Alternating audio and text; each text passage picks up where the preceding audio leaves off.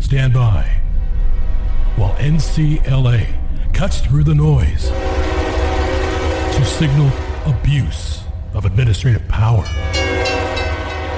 This is Administrative Static with Mark Chenoweth and John Vecchione.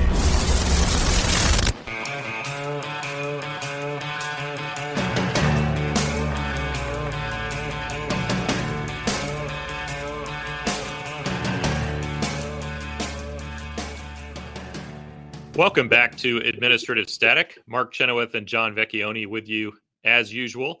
And John, we have an interesting new lawsuit to talk about today that NCLA filed this week.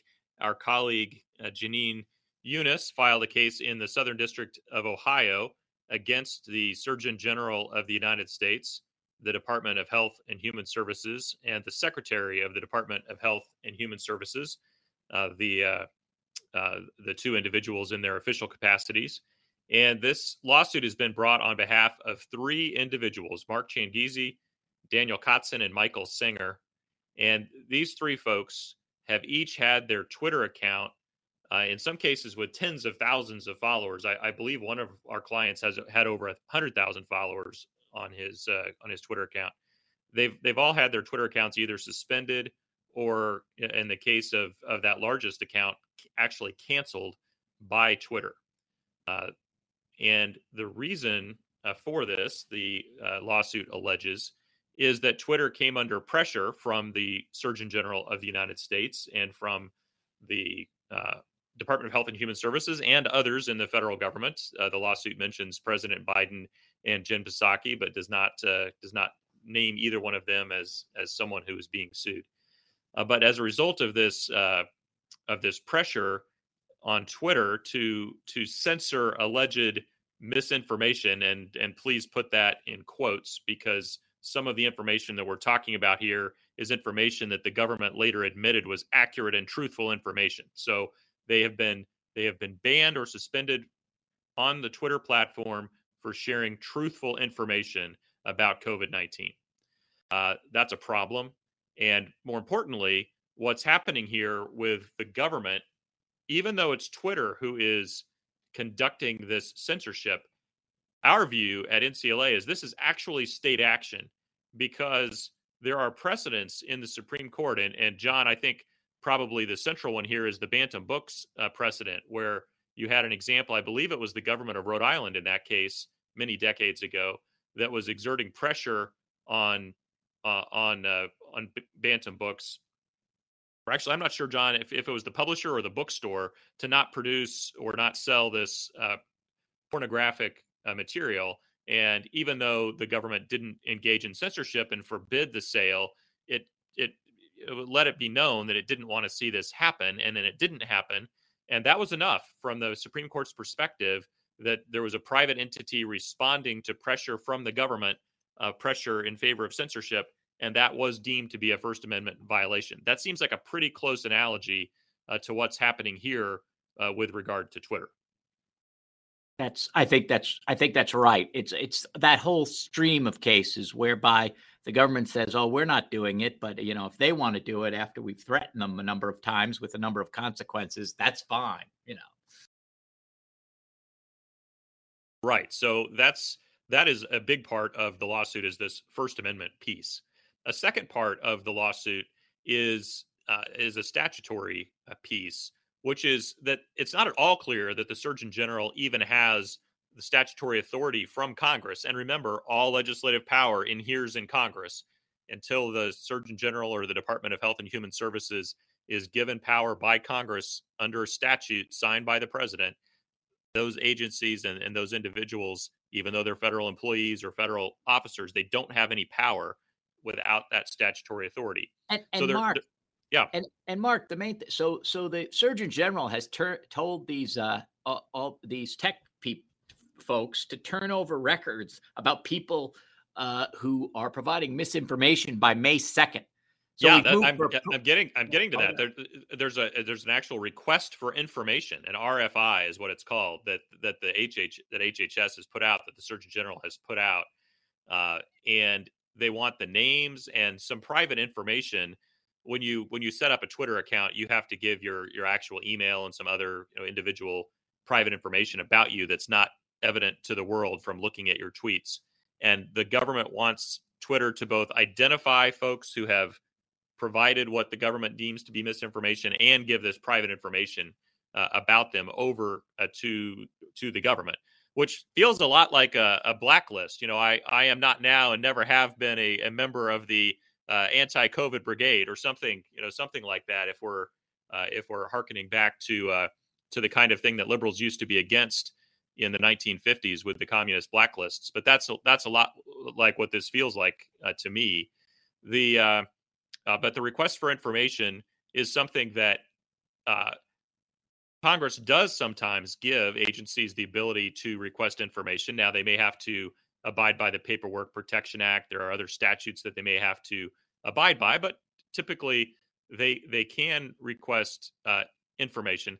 Not at all clear, John, that they can request information like this, private information that the government doesn't otherwise have a right to, information that it would have to produce a warrant and probable cause in order to get this kind of information. And we know this because of a fairly recent, I think about 5 years or so ago, maybe 8 years ago or so now, there's a case called City of Los Angeles v. Patel out of the Supreme Court, where I believe it was the Los Angeles Police Department was going around to hotels in California or, within the jurisdiction of the police department and asking for lists of the guests staying at that hotel.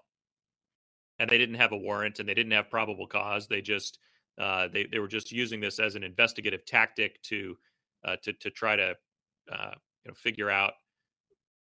And let's stipulate that they were trying to figure out either criminality or some sort of behavior that the police had a legitimate interest in, but they didn't have a warrant. They didn't have a particularized suspicion. They didn't have anything. They were just showing up at the hotels and demanding the lists of guests. And eventually someone pushed back and the Supreme Court said, no. You don't get to just go and ask private entities for lists of information about their customers. That's not the way that this works. So this isn't a police state. The government doesn't have that sort of plenary authority. Well, that's sort of what's happening here, John. I mean, the Surgeon General and HHS are demanding that Twitter turn over customer information, and they're doing it without a warrant. They're doing it without any sort of probable cause. Under the Patel precedent, this feels a lot to me like a Fourth Amendment violation. It's a search of information about individuals without a warrant. And not only that, it's a matter of the Surgeon General doesn't have the ability to go around talking to tech firms and telling them to give them stuff.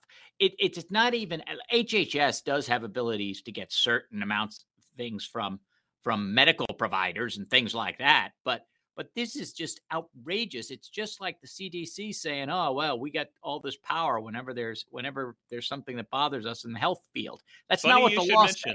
Funny you should mention the CDC, John. And this is another agency that's under HHS. And wouldn't you know, the CDC, the HHS in this situation is citing the exact same statute that it cited to enable a nationwide eviction moratorium, which the Supreme Court eventually, after Justice Kavanaugh got his head screwed on straight, eventually the Supreme Court struck down that nationwide eviction moratorium as unlawful.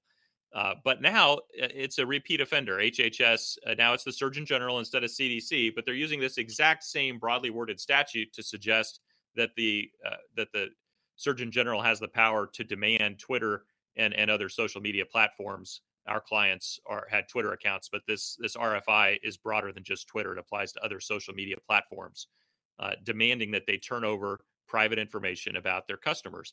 Well, this statute has no more to do with that than it has to do with eviction moratoria. The statute has to do with the ability to, for example, fumigate where there is some sort of pestilence. It has to do with being able to quarantine people who are sick, those kinds of things. The statute has nothing to do with First Amendment protected activity like what you post on your Twitter account. So the fact that HHS is a recidivist with respect to this broadly worded statute, and not just a recidivist, but it barely, I mean, not even a year has gone by since they got slapped down the last time on this broad overreading of their statutory authority, and here they're at it again. So I hope, John, that the lower courts will act with more alacrity this time. That there will be a little more that they'll step to it more quickly to recognize that the agency is outside the bounds of its statutory authority. They'll remember what happened with the eviction moratorium, and they'll act quickly. In fact, I would posit that courts may prefer to act on that statutory ground. It's so clear to me that the Surgeon General, at least if there's no other statute that the Surgeon General is citing, and they haven't yet, then I don't think that the statute that has been cited is anywhere close to sufficient. Even if there is another statute that could be cited, I think you still have these First and Fourth Amendment problems that we're talking about.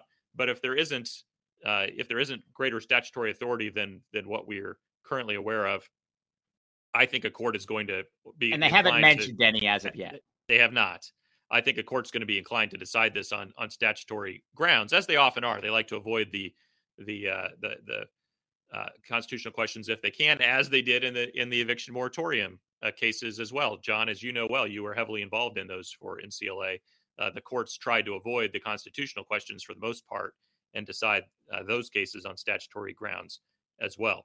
But whether it's a statutory based decision or a First Amendment based decision or a Fourth Amendment based decision, I would be pleased to see the courts jump into this situation and tell the Supreme Court to stop trying to intimidate. This isn't a request for information. This is a request for intimidation on the part of the federal government that they're putting out to Twitter and Facebook and these other social media platforms. And requests for intimidation are not something that the government ought to be in the business of doing, or that the Constitution permits the government to be in the business of doing. Yeah, I don't know. Go ahead. It's basically a statement, nice platform you have there. Shame if anything were to happen to it.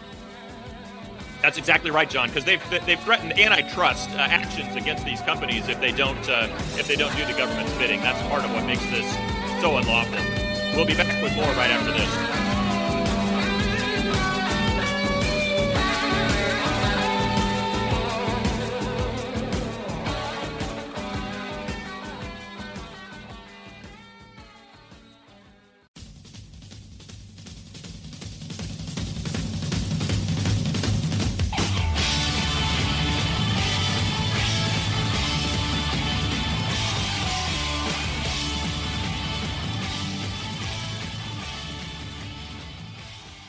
Welcome back to Administrative Static. And as many of you may know, we have a case which we filed in New Orleans in the Fifth Circuit called Mexican Gulf Company versus Commerce. And this has to do with regulation that requires charter boat fishermen to, captains. They take people out to fish. They don't do the fishing themselves.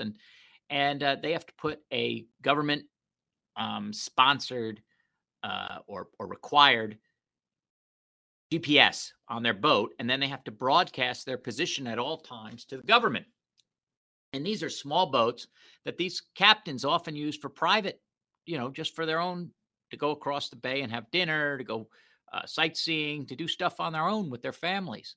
Yet they're going to be tracked by the government at all times. Now, even as charter boat captains, there's no warrant to be followed around while you do your job. That's not in the statute.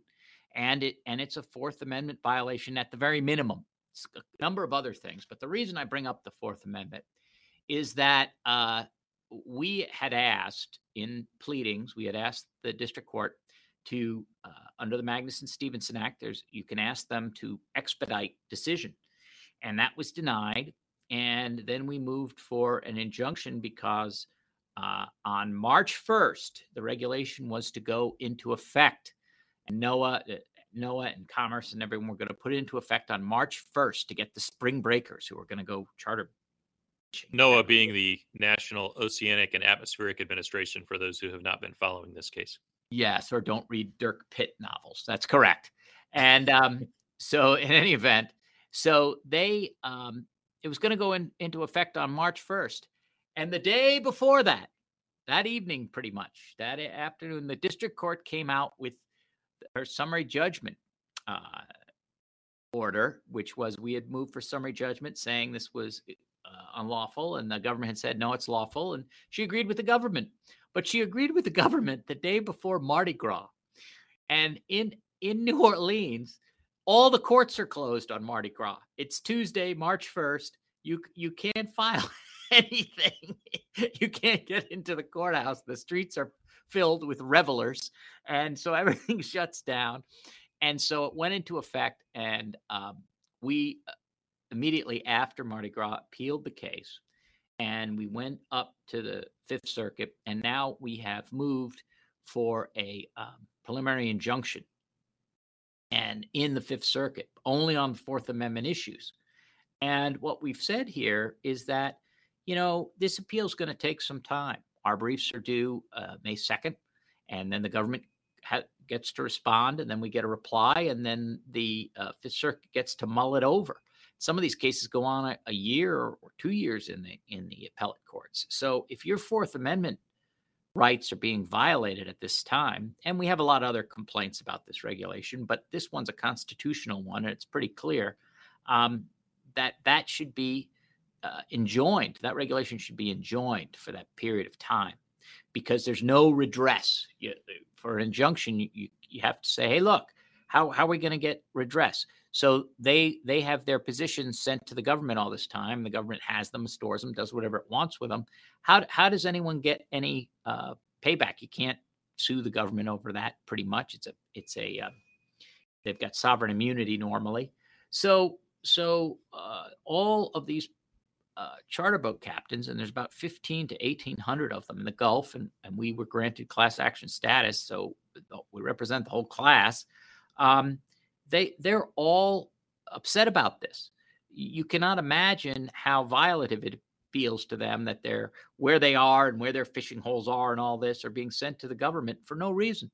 Because one of the things that really... Well, and tracking you when you're out on your boat with your wife and your kids doing a little weekend recreational fishing of your own or what have you. Right, exactly. Or as one guy said, or with your mistress.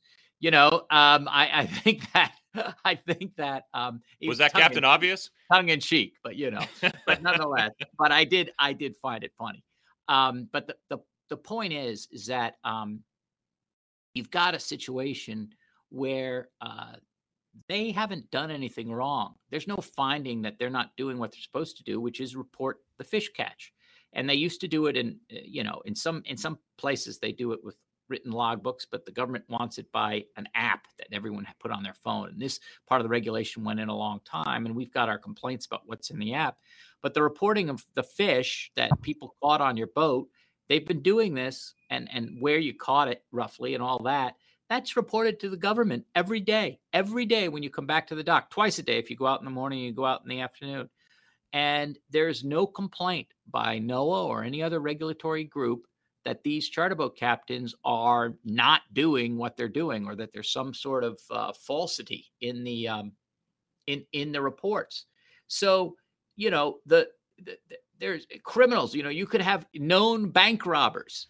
You have known bank robber gangs, but if you haven't convicted them of anything, you can't attach a GPS device to them and follow them around. I mean, it's very clear. Carpenter.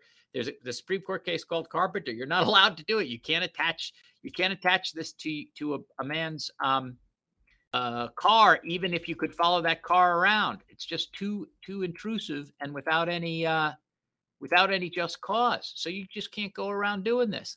But suddenly you go on the seas to go fishing or to go sightseeing or to do anything else, and they can do this because they regulate fish. That just does not mesh. Now, well, Noah's disputing the fact that these guys use their boats personally. I thought that you got one of the clients had emailed you, John, this week with some interesting information about that. Yeah. So one of the things is that, and this is the thing, they dispute that these folks who I've seen with my own eyes use these boats for their own personal purposes. And they all do it. They're small boats. They take at most like 6 passengers, right? So that is not a big boat. And the thing is, so they use it for other purposes on many times particularly when they don't have passengers. It's out of season, all of that. But they not only have to be tracked, but they also have to call the government every time they leave the dock, no matter whether they're going fishing or not. And you have to understand, this is what we call administrative overreach and administrative bloat. The reason NOAA gets to do this is that the government is in charge of all the fish, right? So they're allowed to make sure that the fisheries aren't being depleted. Fine. That's why you have fish These are like the deer in Sherwood Forest, John. That's why I always say that.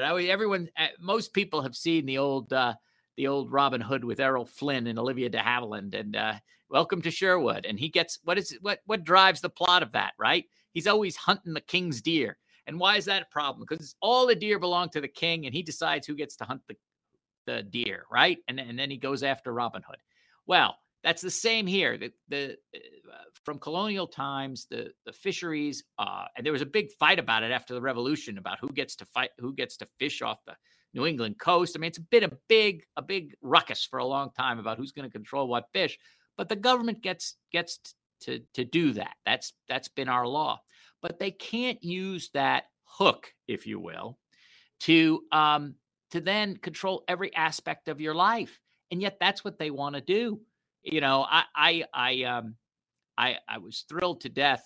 This Coda won the Oscars last week, and that one of the big plot points there is that NOAA puts these people on your boat that they charge you for to watch you to make sure you're doing everything NOAA wants you to do.